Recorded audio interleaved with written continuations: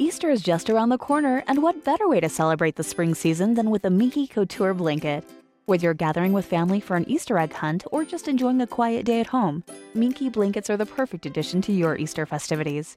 Made with ultra-soft and luxurious materials, these blankets will keep you cozy and comfortable, while their stylish designs will add a touch of spring to your day. And with a wide range of colors and patterns to choose from, there's a Minky blanket for everyone. So this Easter, make your day even brighter with a Minky Couture blanket.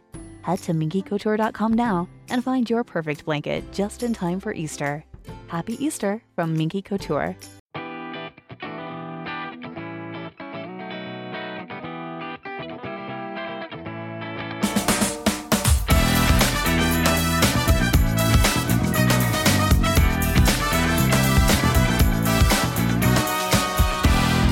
Hello and welcome to the Home Assistant Podcast. My name's Phil. Joining me as usual, I've got Rohan. Hey Rohan, how's it going? Hey, good. How are you? Good. And today we've got Ian with us. Hey Ian. Hey guys, thanks for having me. This episode of the Home Assistant Podcast is sponsored by Home Assistant Cloud by Nabu Casa. Easily access your local Home Assistant instance remotely for a small monthly fee that supports the Home Assistant and the ESP Home projects. Configuration is done via the user interface, so no fiddling with router settings, SSL certificates, or any YAML. Ian, welcome to the podcast. Thank you so much for taking the time to talk to us. Whereabouts are you from? And give us a little bit of an intro to who you are. Yeah, so I'm on the East Coast in the U.S., in Connecticut. So if the New England fall leaves are just about over at this point. It's getting nice and cold over here. Yeah.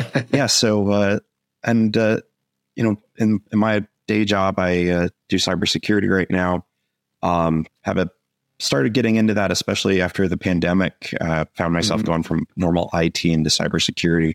And before that was manufacturing engineering and control systems management. So Home Assistant is a nice little hobby that meshes with work.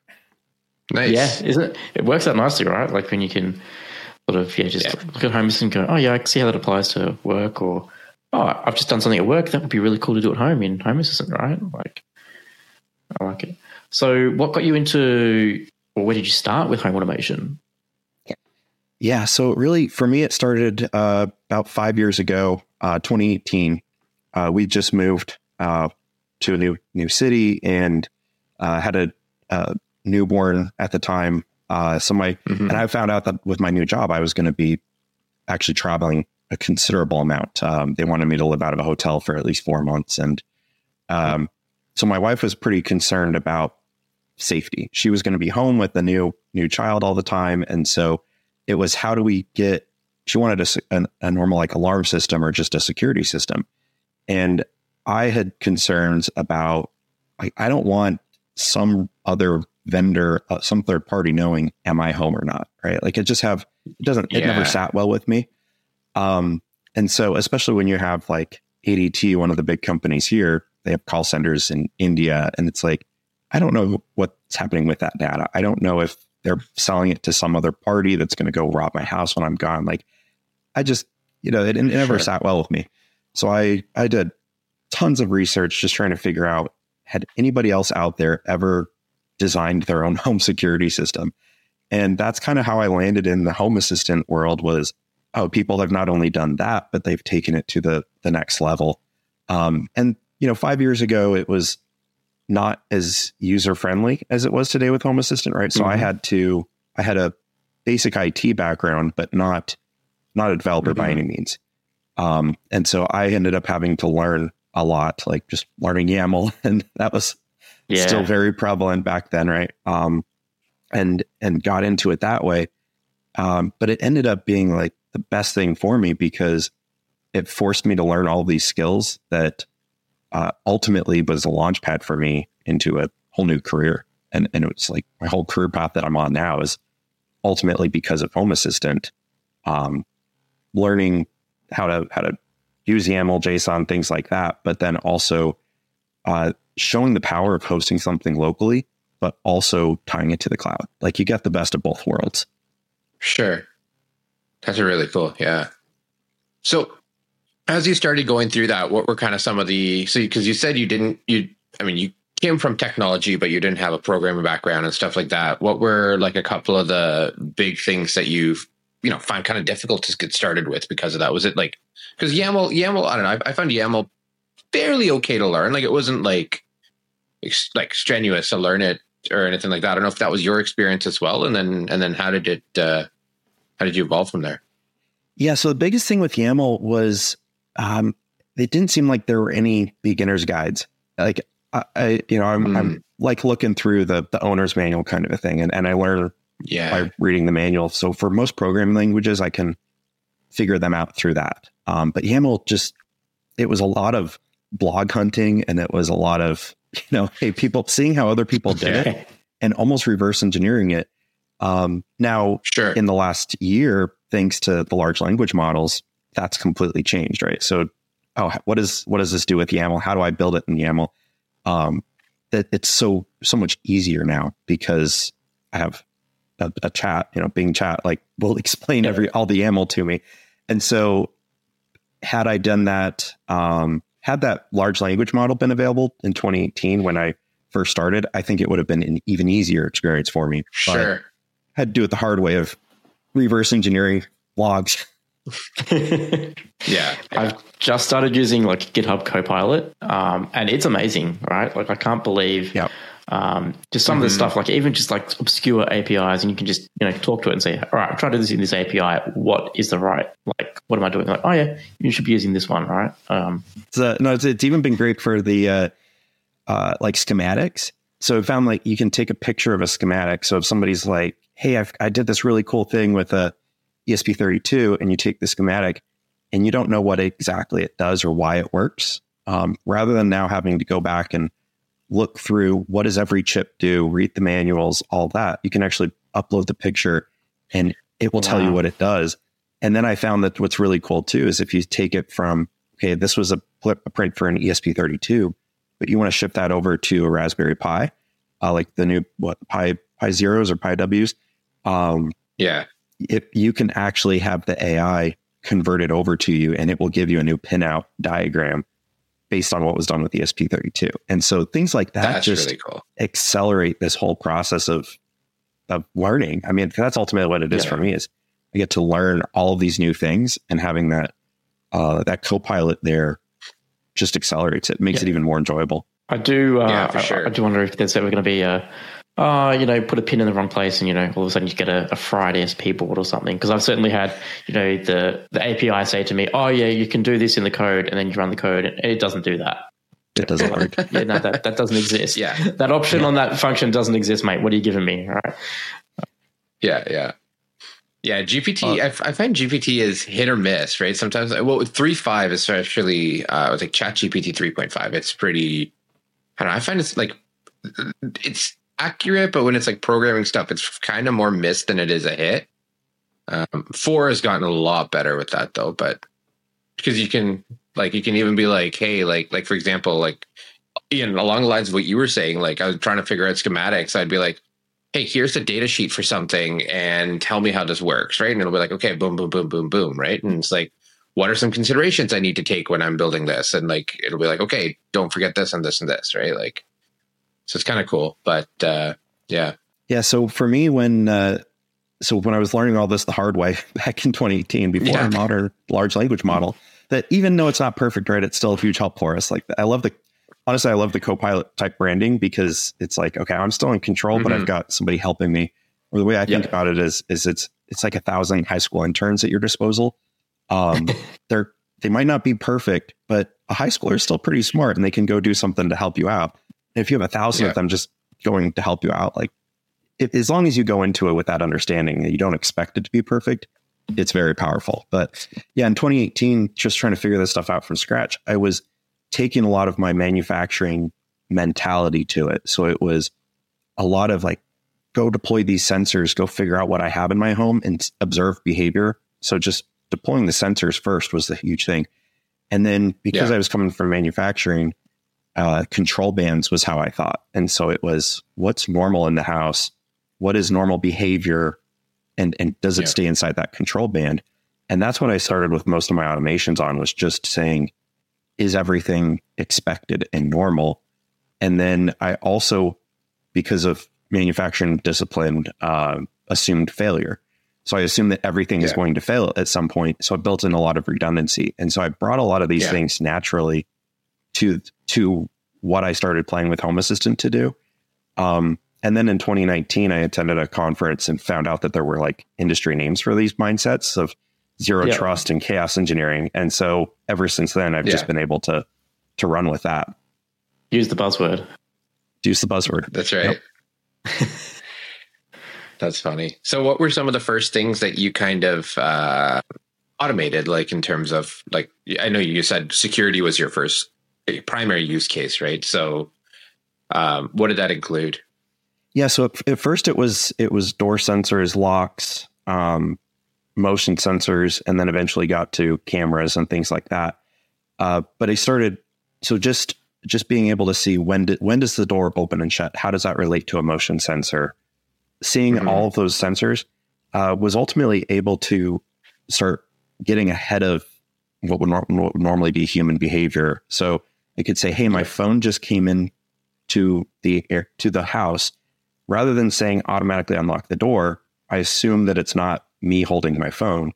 So, but I start using that as a trigger and say, my phone just came to the house and it knows it's my phone. So now I can say the doorbell camera should be looking for my face, not any face, but start looking just for my face.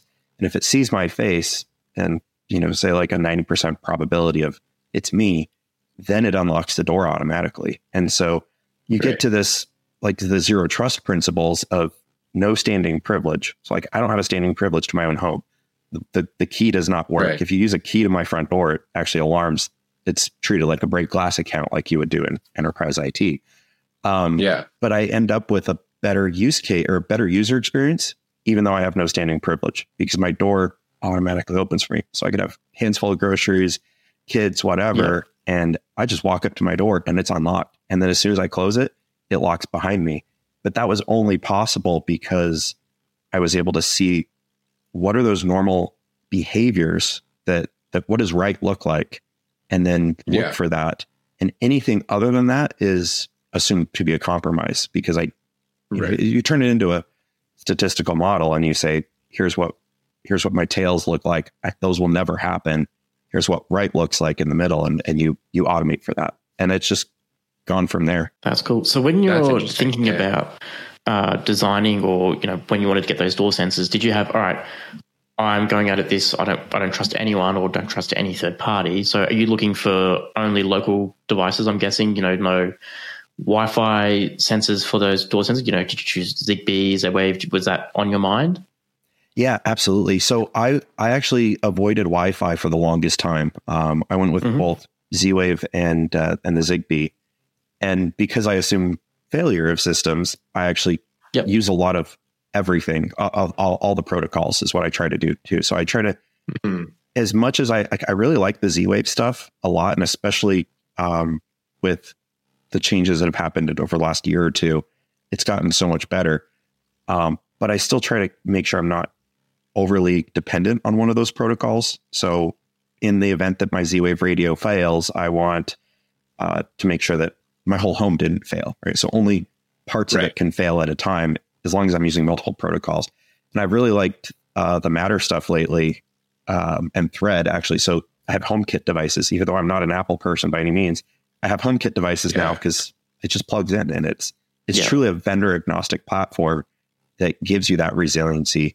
But it also means, because of going with that local security mindset, like, and just trying to keep it off of Wi-Fi, means somebody has to physically be there to penetrate me versus the remote access.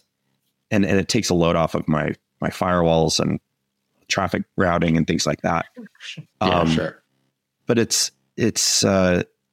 been pretty, I really haven't had any failures. That's the other nice thing. Even though I've planned for all of this, everything's been really resilient, and I'm sticking with the Raspberry Pi 4 still, because it works. Interesting. Yeah. And so for someone to walk up to your door, like you had that example before of, I walk up to my door, I've got groceries in my hand, the camera recognizes my face. Are you using like a Frigate or a Coral, processor to do the facial recognition, or are you allowing, like an Amazon hosted instance somewhere to do that recognition for you and then bring it back in locally? Yeah. So I've integrated this with my Azure tenant. So I use the Azure Face API for the face part. Because actually where I being a cybersecurity side of it, I have all the M365 Sentinel, all of those security things there for my hardware. And so I've actually been able to take that telemetry and tie it to Home Assistant as well. So if my entire family's M365 telemetry is outside of the area, even if my phone says I'm in the area, there's a mismatch, right? And so I don't have automations on that other than an alert that says what my cloud telemetry is telling me through Microsoft licensing is actually divergent from what my home is seeing. And that in itself is an anomaly. And so I can start to feed that actually up to my Sentinel instance, and Sentinel will start looking at it as I have an anomaly. Is this related to an actual attack, or is it like why, right? And we start getting to that. Why do I have this thing? But it's that zero trust principle of I'm assuming everything's failing. I'm assuming everything's a breach. And every time that there's a mismatch, I alert that and I go investigate. And very rarely is it a system failure, or if it is a system failure, I can go redesign it, build it better, add new sensors, et cetera. So when you get those alerts to say, all right, there's an anomaly here, what happens if, like, you're walking up to the door, right, and family's out and there's an anomaly? Does the door just not open and then you've got to manually punch in a code, or how does that work? Yeah. So if I don't meet the threshold for, essentially, it's like I'm essentially creating my own risk score, right? So like the same thing that you would have on your computer of, are you allowed this permission with your enterprise IT stuff? I'm essentially creating a risk score. So if it can't get that score based on telemetry, or if there's enough anomalies there, then the next thing is my PIN has to go. But my PIN doesn't always stay on the door. It only stays on the door if certain conditions are met as well, right? So if I'm clearly out of town, I could give you my PIN, right? Like, and it wouldn't work because there's no need for my PIN to be entered, right? So there's those kinds of things that happen as well. And I go through multiple failure points of, okay, the cloud is down. Yep. What happens? It fails over to a PIN. What if the PIN is not working for whatever reason? I've got other break glass kind of things that, in the event that I use it, it's open the mailbox 3 times, turn around and do a dance, various kinds of, secret processes to do a break glass turn on, essentially. Like I even have a failover for another Raspberry Pi that if the Pi fails, it'll fail over. So I don't have my Zigbee and Z-Wave because I don't have the radios, but I have my break glass account still there. But then it does send, I've got multiple things too. It'll send the alert through Home Assistant to my phone that says a break glass account was just done, sends it to my wife's phone. We also have a family Teams meeting, like account set up. So it'll send a Teams message as well. And a couple other things that I have in there where, again, it goes through multiple vectors. Some of them are cloud-based, some of them are local, some of them rely on Home Assistant, some of them do not. But I want to make sure that the message gets out, especially if a break glass account was used, which should never, ever be used. I want to make sure that message gets out. Right. Now, so this is fascinating for me. So how often do you think, or how often does it actually happen? Like where you walk up to the door, I'm going to keep running with that door open scenario. Out of, 9 times out of 10, would you say that the door unlocks for you and it doesn't detect an anomaly? Like how solid is it now for you that it's, not an annoyance to have to use a different thing every time? Yeah. So I have not used my PIN in years at this point. Like that's kind of the beauty of it. Because the telemetry that you get through the Home Assistant app from your phone is pretty solid. And so, it's not like your GPS just randomly fluctuates around the world. Like, right, you're getting an accurate GPS signal. And then you combine that with, okay, is my phone on the Wi-Fi? And you combine that with Bluetooth presence detection. And in order for it to actually fail, you would have had to have, your phone itself would have had to fail, or those, those sensors really have not failed on me. And that's the nice part. And as long as Home Assistant is collecting that data and processing it properly, which again has been rock solid in the last few years. 5 years ago, I don't know if I could have gotten quite to this accuracy, Sure. but the Home Assistant's been solid that, I can truly depend on it. Now I still assume failure, right? Like I still have that in the back of my mind, like something will fail, but, and I exercise that every once in a while, like turn Bluetooth off on my phone, see if it still works. Yeah. But it's more importantly, like all of this stuff has made it to where my wife is a believer. Like that's probably the most important thing on here. And I've heard other guests say that too. She's a believer in the Home Assistant thing now. Like just even when I took it down for a week, she's like, where did everything go? I need all my Home Assistant stuff. And it's wife approved, which means it's actually resilient. It's not just a toy anymore for me. Right. Yeah, that was okay. It's going to be my next question. Like, how often does it fail for your wife compared to you? Like, is it always is it solid enough that you don't have to act as IT support all the time, or? Yeah, so the only thing that's failed every once in a while is my Zigbee radio. Every once in a while, it just will turn off, and so it'll be like, okay, can't change the thermostat in the middle of the night, or got an automation for one of our kids now where if you turn the TV on, one of the lights turns on as well, so you can see at night, like when it's almost like a night light, because he use the TV as the night light, which actually just triggers another light to turn on.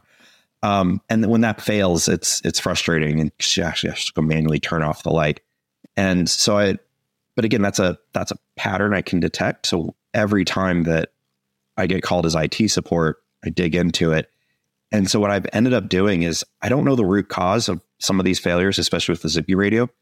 But I end up just doing a weekly reboot. So I automatically do a full reboot of Home Assistant 2 a.m. on Sundays or whatever time. And now I don't have any issues. So I have never figured that one out, but it's at this point, doing that full reboot, automated full reboot seems to have solved everything. It comes up in the morning. That's my only concern. Didn't you have something like that, Phil? Where you had to reboot everything? Because that's long. Yeah, I would have had that ages ago. I don't have to do that anymore. I probably should, just to clear out the cobwebs. Like my Home Assistant log file is massive every time I upgrade every month, but I probably should. Yeah, interesting. So one of the nice things, and why I truly say I owe my current career to Home Assistant. Everything that I learned with this stuff in 2018, 2019, just that little thing of showing I have a more secure home, but also a better user experience. That was blasphemy in the cybersecurity world pre-COVID. Right. Because the assumption was every time you add security, you hurt the user experience, right? It's another layer. It's another pain point for the user. And so just this simple model I was able to show with my home of, I have tremendous security, that I have full control and I have anomaly detection, but because I have that telemetry, I'm able to use it for a better user experience. I was able to show that to my boss at the time when COVID hit. And I was like, this zero trust thing is actually a good thing. Like it's real. It's not, it is a buzzword, but it's actually real. Like if you do it right, and security and usability are no longer inverse. You can use zero trust methodologies to actually give a better user experience by taking that zero trust telemetry and automating things to make the user experience better. And so by Home Assistant Lab became like the model for the COVID restructuring of enterprise IT in 2020. And so all of these policy automations that I would build with Home Assistant, it became a question of, okay, now how do I do this at the enterprise scale? And so what's surprising is there's a easily direct correlation between how you write an automation in Home Assistant and how you write like a conditional access policy with M365, or how you write a playbook in Sentinel, which is just where I end up putting a lot of my time with enterprise stuff. And so it was like, okay, how do I take an endpoint telemetry with the user identity telemetry and all these things and combine them together? Well, that's what I was doing at home to unlock my front door for, as one example, right? And now we'll take that same idea. I'm using different tools at scale. I can't use a Home Assistant on a Raspberry Pi for 500,000 users, but I can use other enterprise tools. But the automation is fundamentally the same, and the mindset's the same. And so we were able to take this and create a brand new environment post-COVID for 500,000 users that was far better than everything they had before. And the user experience is better. The security is incredibly better. The telemetry to find bad guys was so much more in depth. And it was truly taking that zero trust mindset. But it all happened because of Home Assistant, and being able to have Home Assistant as my lab. Home Assistant is truly my enterprise lab. And that's what's crazy is things that I do for global customers now. It's if I haven't proved it on Home Assistant first as a mentality, as a mindset, I don't take it to a customer. And it's been just extremely successful. That's cool. So from an automation perspective and stuff like that, so outside of the security use case that you talked about, what kind of stuff do you do? In terms, do you do any light stuff for TVs or what's involved there? Yeah. So kind of everything that I can get telemetry on is what I suck up first and foremost, right? Can sensor up before I even start the automations. So yeah, I've got my TVs connected in there. I love, actually, one of the best things that they did was, you can tell what's cloud dependent, what's not now, just at a visual. That has been one of the best things because I plug everything in there, pull in forecast, pull in solar telemetry, pull in everything that I can, but being able to see what's native from my house and what am I pulling from somewhere else. But even simple stuff like our toothbrushes, right? The Oral-B integration and say, okay, I know when my teeth are being brushed. I haven't done much with that automation or with that telemetry yet, but as my kids get older, I guarantee you I will have something in there that says, no, you did not brush your teeth twice today because you didn't do it with Home Assistant. Therefore, you don't get TV. But so, there's some things of having that telemetry is valuable. But I've done the light switches, played with a lot of the things that I love is just playing with a bunch of different brands and seeing what I like. So I have various IKEA stuff. I don't use the IKEA bridge. I just plug it straight into the Zigbee bridge, right? To see, okay, how's the IKEA devices versus all these other crazy brands out there. I've done some Shelly's. I've done, just trying to look through my dashboard now. I have a little bit of everything, right? And just partially to learn, but partially just to see what works, what doesn't. And what makes it really hard is it all works. So I haven't been able to pick a favorite because it actually all works. So I end up learning a lot out of it. The one thing though, that kind of going to the original thing for me with the home security, when I started doing the light switches, I realized early on too, that if the light switch itself can actually become a sensor. So if we're gone and the house is armed, if somebody turns a light on, that's an indication of breach, right? They might have bypassed my door sensors, my window sensors, all of that stuff. But if as soon as they turn on a light, that's an anomaly. And so those were the other things that I was able to do is what is taking that from what's normal behavior and try to make it easier for the human, have the lights turn on automatically when you wake up, things like that. But there's the counterpart. There's always that security side of it is what telemetry can I use to say something just isn't right, whether that's a bad guy or, a pump failure. I have my sump pump monitored with the power usage. And that's actually been one of my favorites is use the power usage with the sump pump and the fact that you can do the differential equation with it now and that of the statistics, because the pump goes at various times based on how much it's rained outside and all these weather factors, right? Sure. So I don't know how often the pump should run, but I do know that it should have a certain slope at a certain time of power consumption. And if it ever drops to zero over a 12-hour period, it never kicked on. And I know I have a pump failure. And so it's never happened yet, but I sleep better at night knowing that I have this automation there that if my sump pump fails for whatever reason and isn't turning on ever, I actually get an alert on that before I have flooded basement. So nice. It's a lot of proactive things like that too. That's cool. Yeah, like that's actually really neat, where you start actually making sure things are actually working and stuff like that, right? You have those checks kind of built into Home Assistant for itself. So that is really cool. Really How about any voice things? I haven't done any voice things yet. I haven't had time to quite play with that. I do have like the Wyoming stuff installed on here and some of the local text to speech. But I haven't done that's like on my wish list, is to do the actual custom wake word and all that stuff. Just haven't quite had time to play with it yet. But actually to that point, it's created seeing it work here again on a Raspberry Pi 4. Like I intentionally, at one point I had a much bigger PC that I was using for Home Assistant, and I intentionally went back to the 4, more for my day job, because I was able to say, hey, if I have this running on a Raspberry Pi 4, why the heck can't we get stuff running with our enterprise grade technology on the edge? Sure. We've got the cloud, let's push it to the edge. And so seeing like the Wyoming protocol out there, working beautifully on a 4, it's given us some inspiration for how do we take other AI based things and push them to the edge for other customers, right?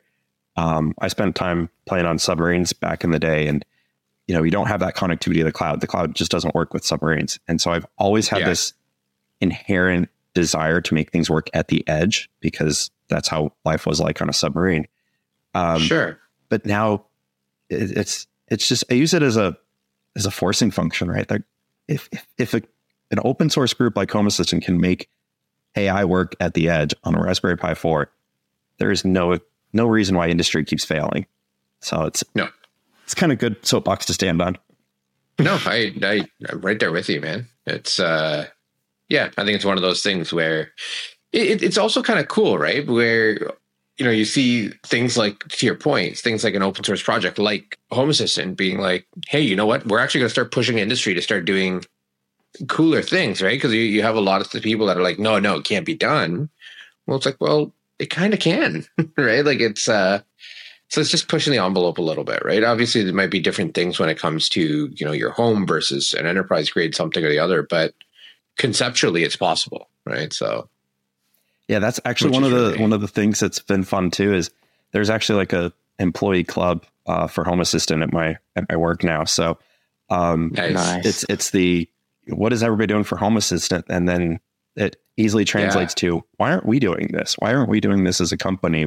How could we integrate this? And so it's the culture. That is one thing that I will say, the culture of the Home Assistant community has been great. Like even just the documentation, and like I used the documentation in my last job to say, here's the standard, right? I'm using an open source community driven effort as a standard for documentation, because our documentation standard wasn't that good. And so I've used Home Assistant so much for public shaming to the corporate world. It's just great. And it's almost like I wish I could give back more. And I keep seeing everybody say, oh yeah, just subscribe to the Nabu-Casa. And okay, well, I have 2 subscriptions to that. I need to do more though. I need to give back more. I feel like there's something more that, we need to buy 1,000 coffees for the core team or something. Yeah, it's funny. I see it on Facebook all the time, right? Where people are like, hey, like I'm trying to, get away from subscriptions and blah, blah, blah. And it's like, and then you'll see like some other people that are like, hey, the only one I give to is Nabu-Casa, because, there's like, I find value in what they do and like that kind of thing. Right. And, it's I don't know. I think it's kind of cool. I don't know. I do it. I have a sub. Yeah. I think Phil does too. But oh man, cool. So when you say you've got like all this telemetry going from your house, or you've got the telemetry in your house, are you doing like, is everything in your house like powered by YAML? Like, is this all being calculated locally in Home Assistant in YAML, or are you offshooting all the states somewhere else and then calculating, all right, yes, this is an anomaly here, don't do that automation now? Like, how is all that data like being processed?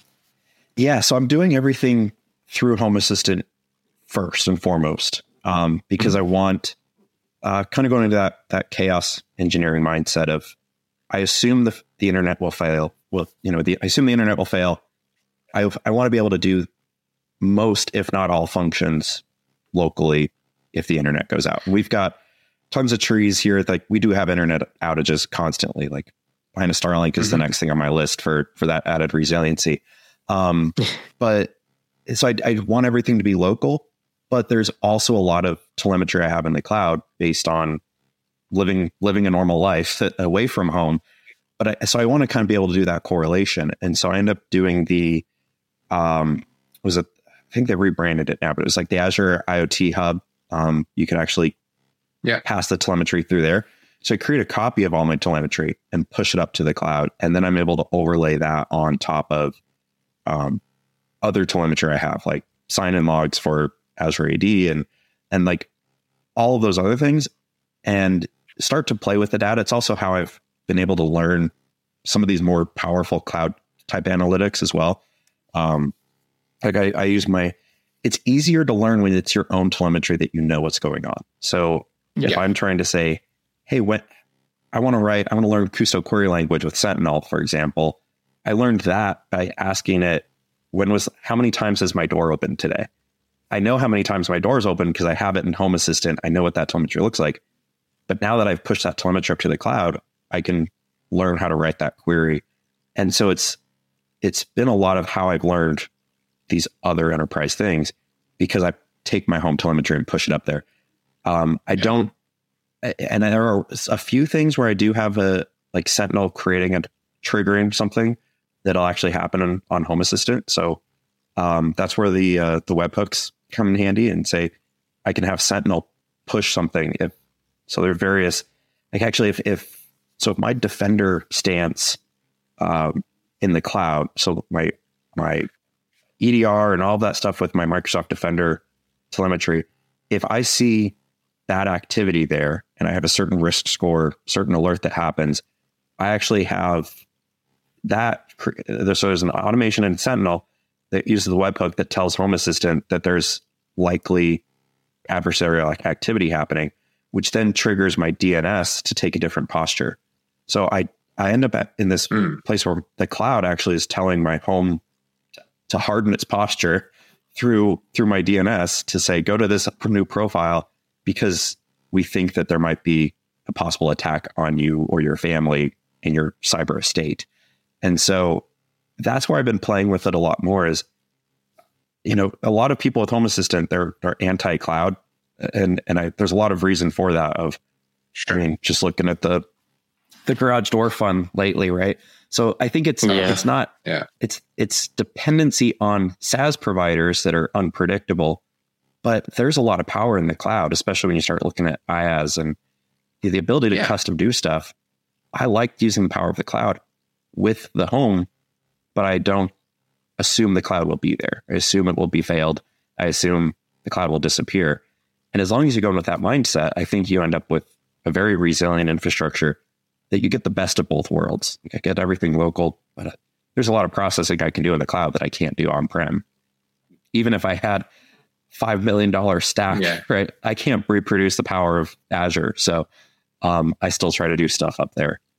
So just see what happens, I think the anti-cloud piece is also around like services, right? Not like it's also like, hey, this thing that I bought has a reliance on cloud. I think it's a little different when you're building your own thing in the cloud too, right? Like again, whatever service that might be, and not to say that tomorrow Microsoft won't sunset Defender or whatever that is, right? But at least there's some reliance on that provider, but depending on who that provider is and what they are, there could be a level of trust, right? Whereas, you have Chamberlain for MyQ, for example, or that's that whole MyQ system, or Logitech, right? That just starts saying, hey, you know what? We're going to start bricking devices, or we're going to start doing whatever, right? So I think there's a little bit of a difference there, right? When you build your own services, just not in your house, right? And slight piece there, but Yeah. And I think that's what Home Assistant's done a really good job of, is showing it's you can be vendor neutral, right? Because it's you're looking at the protocol, you're not looking at the actual vendor in most cases. And now, like with the little cloud thing, it's like you've got that warning as a consumer. So, I mean, this has honestly changed because of Home Assistant. It's completely changed the way I purchase things for the home, right? It's as a last resort, will I buy something that is a proprietary cloud first protocol? And it's so like the only thing in my house, for example, is my hot water heater. With Rheem, it goes up to the cloud and it's cloud native. I can't get that locally, but that was a conscious decision of, okay, of all the hot water heater things out there, none of them have a local thing. What am I actually going to use this telemetry for? But so that was a fine. I give up. I will do it with that. But other things, like I just did a whole geothermal thing for home heating here. Cool. Based on Home Assistant telemetry. So that was actually the other thing that I wanted to point out here, is because I have all this telemetry, and when I make decisions about upgrades to the home, I can do it in a much more data-driven way. So like we just did this geothermal thing where we got off of oil heat and now we're electric geothermal. I was able to, I know it will pay back and pay for itself in under 6 years. Because I had all this telemetry beforehand. I knew every day how much oil I was using. I know all of my behavior of heat, outside temperature, able to calculate all that.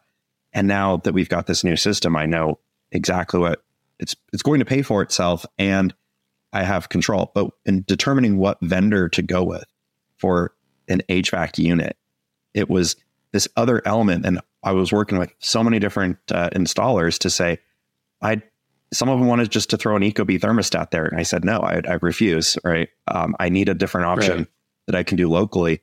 And luckily found one where they could, it's not local by default, but the great people of the Home Assistant world out there figured out a reverse proxy to actually hijack it and say, hey, we've got a local instance.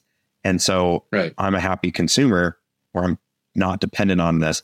But it was such a huge factor. I was willing to spend more money on a system that I could feed into Home Assistant than one that was cloud native with just an Ecobee thermostat. Yep. That's cool. So from a geothermal perspective, what made you go that way? Just out of curiosity. Yeah. So I was looking at all the different ways that I could heat and cool the home. And oil here in New England is just prevalent and it's expensive. And especially in the last couple of years, it just keeps getting worse and worse. There is no financial goodness in sight. So looked at like a normal heat pump that, goes out to the air, right? It's like your air conditioner in reverse. But at a certain point, it just doesn't work because it gets so cold sometimes, right? I think, Rod, you've got that same situation being where you are. Yeah. And so the geothermal was this nice thing where they dug 2 giant wells into the ground. And so instead of dumping the heat or taking the heat from the air and putting it in the house, it's doing it from the earth, because the earth is a constant 55 degrees Fahrenheit. So that heat was it's always there. So we've only had it for about a week and a half now. So still very new, but I have enough telemetry because of Home Assistant. I know based on outside temperature, based on all the different factors, we already have a 40% savings in electricity versus oil daily usage. And that's how I was able to get I will be right around the 6-year payback mark, all from a week and a half worth of telemetry. And I'm pretty sure that's accurate. Because again, I've got 20 different temperature sensors around the house. I have outdoor temperature sensors. I knew exactly how much electricity I was consuming, how much oil I was consuming before, and just able to calculate that stuff to make, it's essentially a business decision at home. It's great for the earth, great for the family. But it was all done because I had that telemetry. And that's like the important part here, is I can now make data-driven decisions about the home that I could never do before. And again, take that to an industry and enterprise and say, if you don't have all these sensors in your business, how the heck are you making accurate financial decisions about what you're buying, what what you want to build as infrastructure. Like I don't build anything for my house now unless I have the telemetry saying it's either a good or bad thing, or it's even, you know, a reason to spend my money on it. And where are you storing all this telemetry long term? Like if you've got Grafana running somewhere, or if you've got another instance in Azure running up, storing it up there? Yeah. So I've been trying to play with that a little bit too. I don't have a solid long-term storage thing figured out yet. That was one of the reasons I initially upgraded to a larger PC. I wanted longer term storage. And then, so what I end up doing now is I store those things that what I think is relevant now kind of goes up to my, it's an ADX cluster up in the cloud. It was an Azure Data Analytics, just a big blob storage container, essentially. Yep. Right.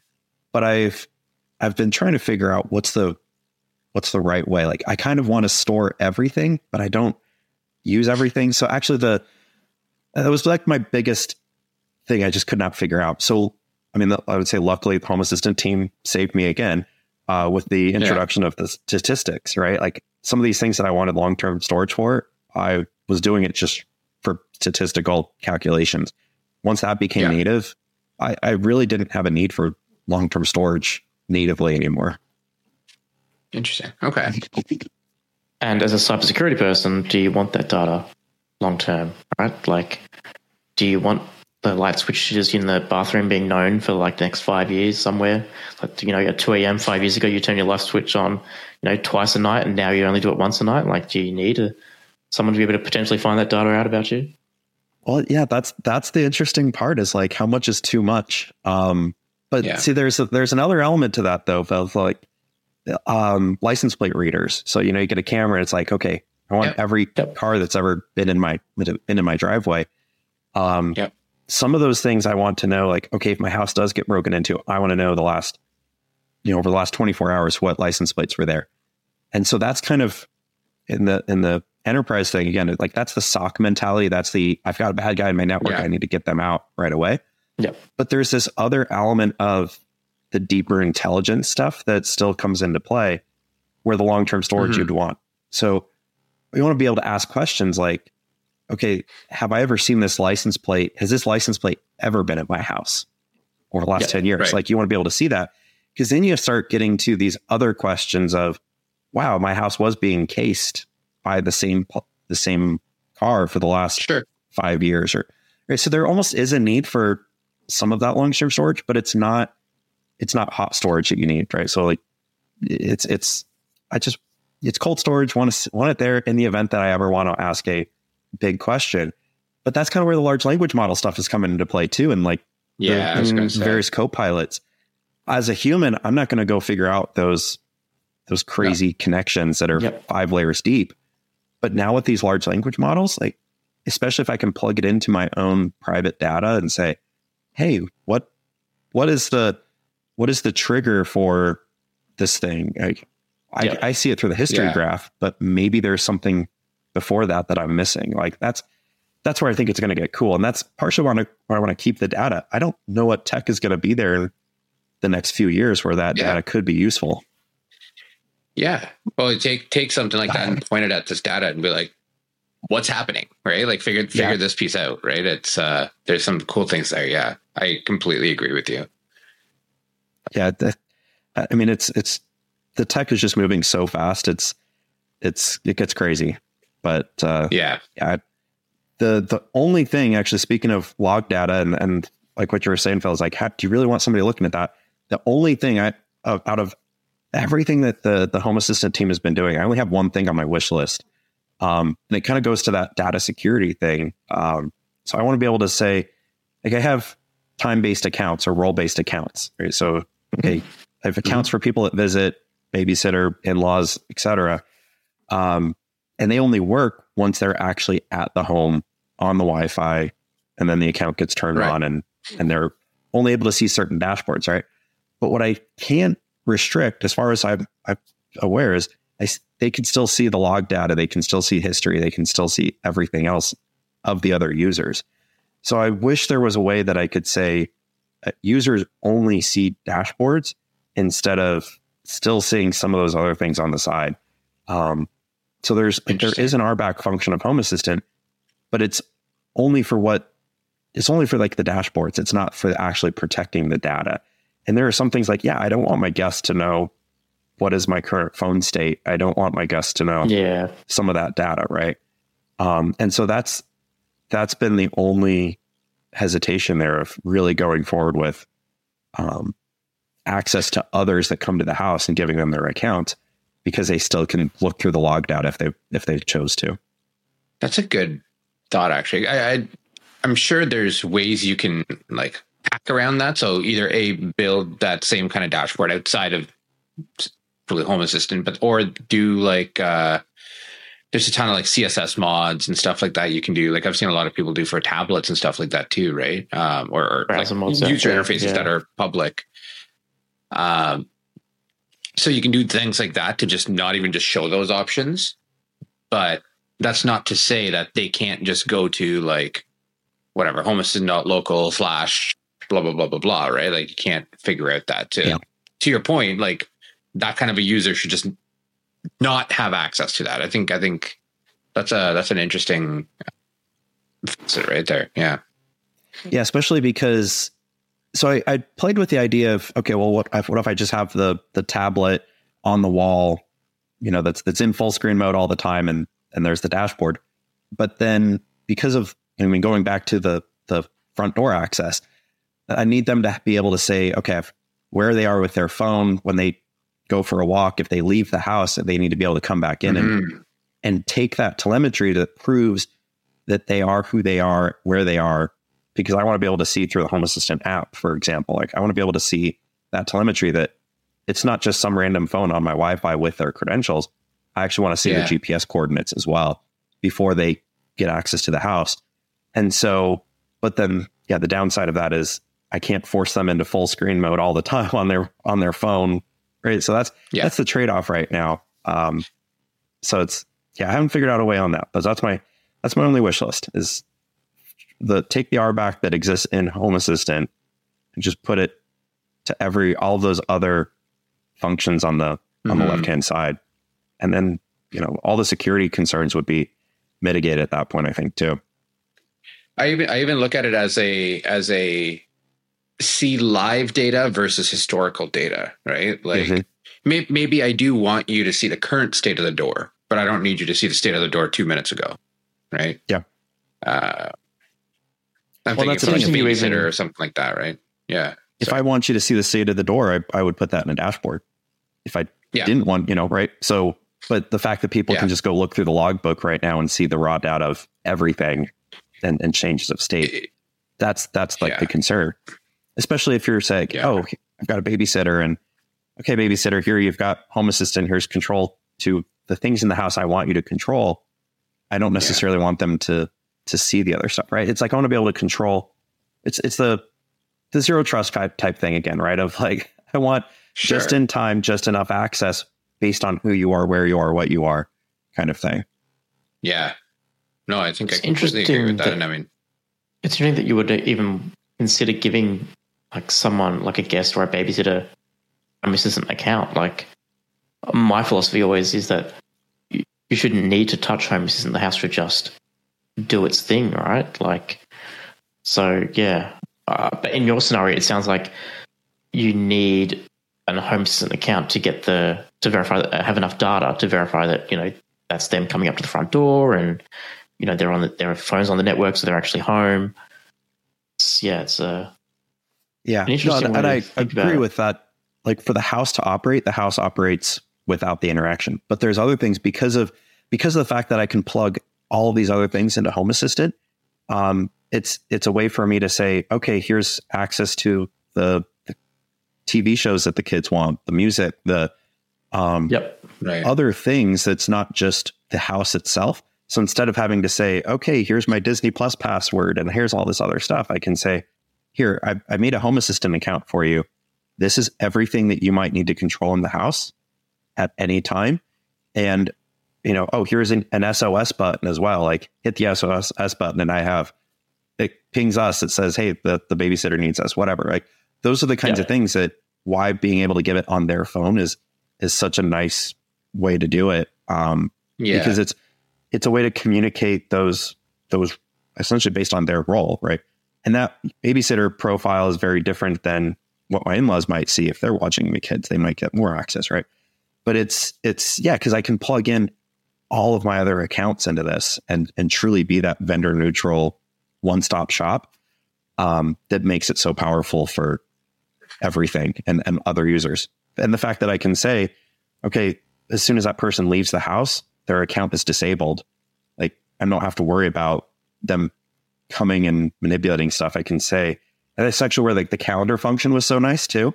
Because I can say, hey, so-and-so is scheduled to be at the house during this time. If they're on the Wi-Fi during the scheduled time, enable their account and they can come on in. If they show up to the house unannounced, they're not going to get their account enabled because they're not on the calendar, right? So it's all of those things coming together. Now do it in reverse. I'm the babysitter and you want me to install an app that has a location 24 hours a day pushed up to the cloud. Would you feel comfortable if someone said that to you though? Like, it seems. Well, so that's kind of the thing of the account disablement, right? And it doesn't even have to be the app, right? You could just do the web browser thing and say local access only. But that's the thing, is that you could actually have that granular discussion and say there's telemetry I want on some people, telemetry I don't want on others. So the babysitter probably don't necessarily need the GPS coordinates on them. But I could still give them an account and say, here's access to the entire music library and video library and everything else. Have at it.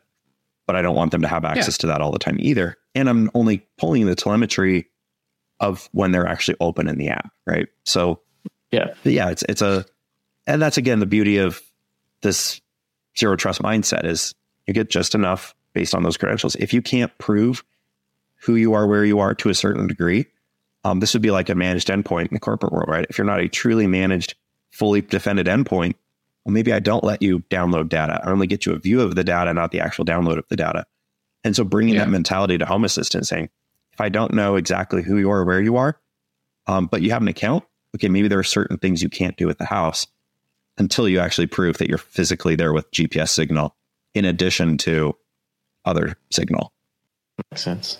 So what's your future plans for the house? Like, we had Year of the Voice this year. What are you hoping next year is going to be your big next edition, for you personally? Oh man, that is a great question. I mean, honestly, I just need time to catch up with the Year of the Voice. So I need time to catch up with all the stuff. Yep. But I mean, I think it would be cool. I mean, I'm already seeing this in the chats and, just the community in general, like people really playing with large language models. I think the fact that these new models are coming out that allow you to be private, right? Where you can take the model and overlay it on your own data. I think there's going to be a use for that with Home Assistant, because you can say like, what I want to be able to ask, like, what if you could ask questions of my house in natural 100%. Language and have it do those 100%. Analytics. Yep. And when the large language models first came out, there was no way you would do that. But now that the private data capabilities are there, like you mentioned the Copilot type thing, a lot of those Copilot things are keeping your data private. Yep. Being able to push that to the home, that I think that's just like the next step of especially if we already have voice.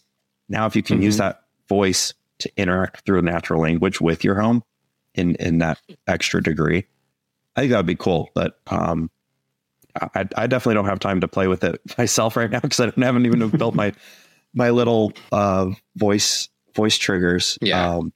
But I mean, that's my wish list. Absolutely. I just love this platform. It's great. It's wherever it goes, I will gladly follow it. I hear you. Yeah. You know what? I'll leave you with this for what it's worth. The voice piece is actually fairly simple. I've been playing with it for a little bit.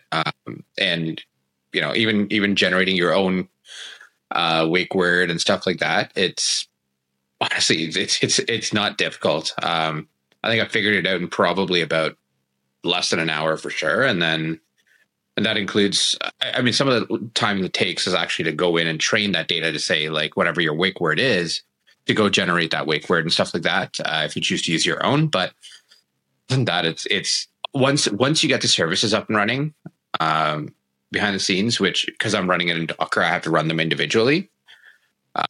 But again, the Nabu Casa piece actually makes that easier too, right? Because when you have that subscription, you can subscribe to their cloud-based ones. But I wanted to test both local and cloud-based.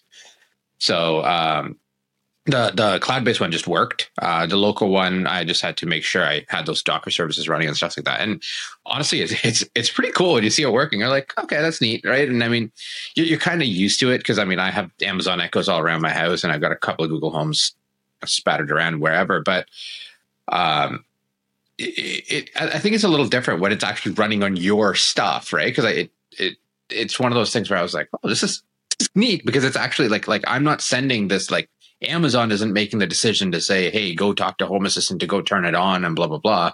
You are directly talking to Home Assistant, which is pretty neat. So yeah, that's definitely cool. I've done, again, like the out of the box stuff with Wyoming and like just that is great. Like just hold the button down on my Android and it goes. But having the whole house being able to listen would be pretty cool. Or even just I love seeing the old school telephones. Like I want to go over to Goodwill and see if they got the phone, pick it up and be like, I want to talk to my house. And then, if you did that with a large language model too. So that's actually one thing so I've done this separate. And if I could get it in Home Assistant, it would be even better. Like have the kids say like that, what they want a good night story to be about. And like, oh, I want it to be about a purple unicorn, whatever. And then you get it tells a bedtime story. So right now I'm manually doing that I take that's generated by Bing ChatGPT type stuff. And then I copy it into Home Assistant, copy the text that it generates for a good night story. And I copy that into Home Assistant to then have it do the play over the speakers. And so if I had the large language model plugged in, then I could actually just pick up the phone to Home Assistant and say, hey, I want a good night story for a 5-year-old about blank, and then have it play in that room. Because right now it's just, I have to manually copy and paste it. But, it's still like one of the great things about Home Assistant is the fact that I can put text in there and then it will do the text to speech for me. For even a long bedtime story, could play it through the speakers is pretty fun. Yeah. The other thing I mentioned, like just saving money with energy. But ultimately, because the way Home Assistant works, I'm able to save money on so many other things that when you compare it to the rest of society, you have products that are purpose built and with little effort, I'm able to emulate that with Home Assistant for a fraction of the price. So I'm thinking of just how do my kids interact with this?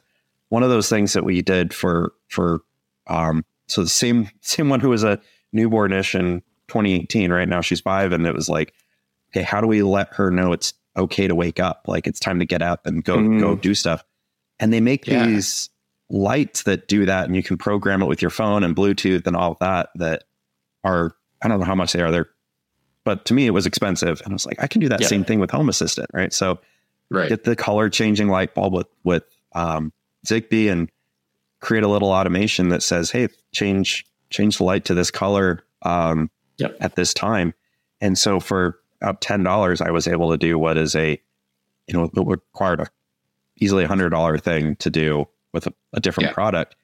And then I retained that privacy because I didn't need to get an account with this other vendor that has to link to my phone to say, oh, here's the schedule for my kid. Right. So that, and then that $90 savings I had, I now can feed right back into Home Assistant for more stuff. And so it's an element of, it's just so many wins that being able to use Home Assistant as that central policy enforcement point, like from a zero trust standpoint, the sky's the limit and you can end up doing things so much cheaper because of it. Like, I don't need the Ecobee Nest thermostats that are super expensive because I use the dumb thermostat and I control it all with Home Assistant, right? Like it's just tremendous cost savings. because of that. And I think that's almost overrated too. Like, and I just see how everybody else who is not using Home Assistant lives. They're buying all these products that have a markup because there's overhead, and I can completely bypass all of that and provide a better experience again for my family, better user experience. So it's just a great platform overall. Yeah. Even and like this last thing is color changing light, right? It's like you get the wish list from the kids, like the Partysaurus Rex. I don't know if you guys seen that. You know, kids on Disney Plus. They have this little short with Partysaurus Rex in the bathtub, and the lights are strobe lights flashing and all that. Yeah. Oh my gosh, that'd be cool. Well, okay, that's super easy. Let's create a little automation in Home Assistant that makes the lights change and flash. Take all the color changing lights from the house, put them all in the bathroom, and now we have a strobe light Partysaurus Rex bathtub time for the kids, just like they saw on TV. And it's like, it took all of 30 seconds of programming effort, and I just created this awesome thing for the kids that would otherwise have been impossible, right? So it's little things like that really, it makes it personable. It started out as a security system. It started out as a thing for me to learn IT and all this, but now it's a way to actually engage deeper with the family. Because of the ability to do all this stuff. And so that's kind of where, just for me, it's come full circle of, it's just really cool. Anyway, talk all day about how amazing Home Assistant is. Yeah, I hear you. That's cool. Well, awesome. Ian, thank you so much. Really appreciate talking to us today. It's interesting to see like a different perspective in terms of some with a cybersecurity mindset coming in, how you secure the home. Really cool talking to you. Yeah, thanks for having me, guys. It was great talking to you and getting to meet you. It's great, get to listen to you guys all the time, and now to see you face to face is awesome. So really appreciate it. I love it. No, thank you. Cheers. Thank you. Cheers. If you want to share your Home Assistant journey or come on as a guest, reach out to us at feedback@hasspodcast.io. That's HASS podcast.io.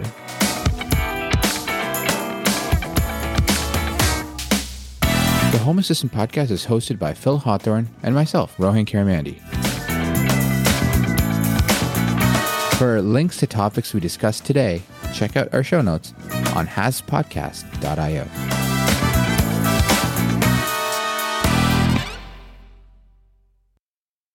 At Parker, our purpose is simple. We want to make the world a better place by working more efficiently, by using more sustainable practices, by developing better technologies. We keep moving forward. With each new idea, innovation, and partnership, we're one step closer to fulfilling our purpose every single day. To find out more, visit parker.com/purpose. Parker, engineering your success.